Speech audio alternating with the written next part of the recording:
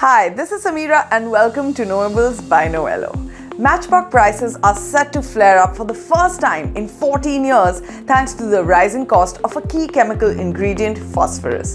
Today we look at how the humble matchstick sparked to life. Friction matches, which are still in use, were discovered in 1826 by a lucky accident. British chemist John Walker was working with gun ammunition when he scrapped a stick coated with the paste and it caught fire. The discovery was revolutionary and it turned a Swedish industrialist into the match king. Over 1913 to 1932, Ivar Kruger built a massive match empire worth $600 million. His company controlled 40% of global production, having operations in 36 nations and monopolies in 16. In fact, Kruger firms loaned over $300 million to different governments to get monopolies on matchmaking. It all came burning down when 3 years after the onset of the Great Depression in 1929, Kruger committed suicide.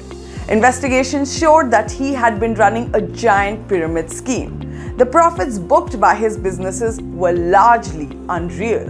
Indeed, his company's deficits surpassed Sweden's national debt. Cut to 2019, India is the world's biggest exporter of safety matches, with Tamil Nadu being the leading manufacturer. Sweden, once the world's top player, is now no match for India in terms of exports. India seems to be lighting the way.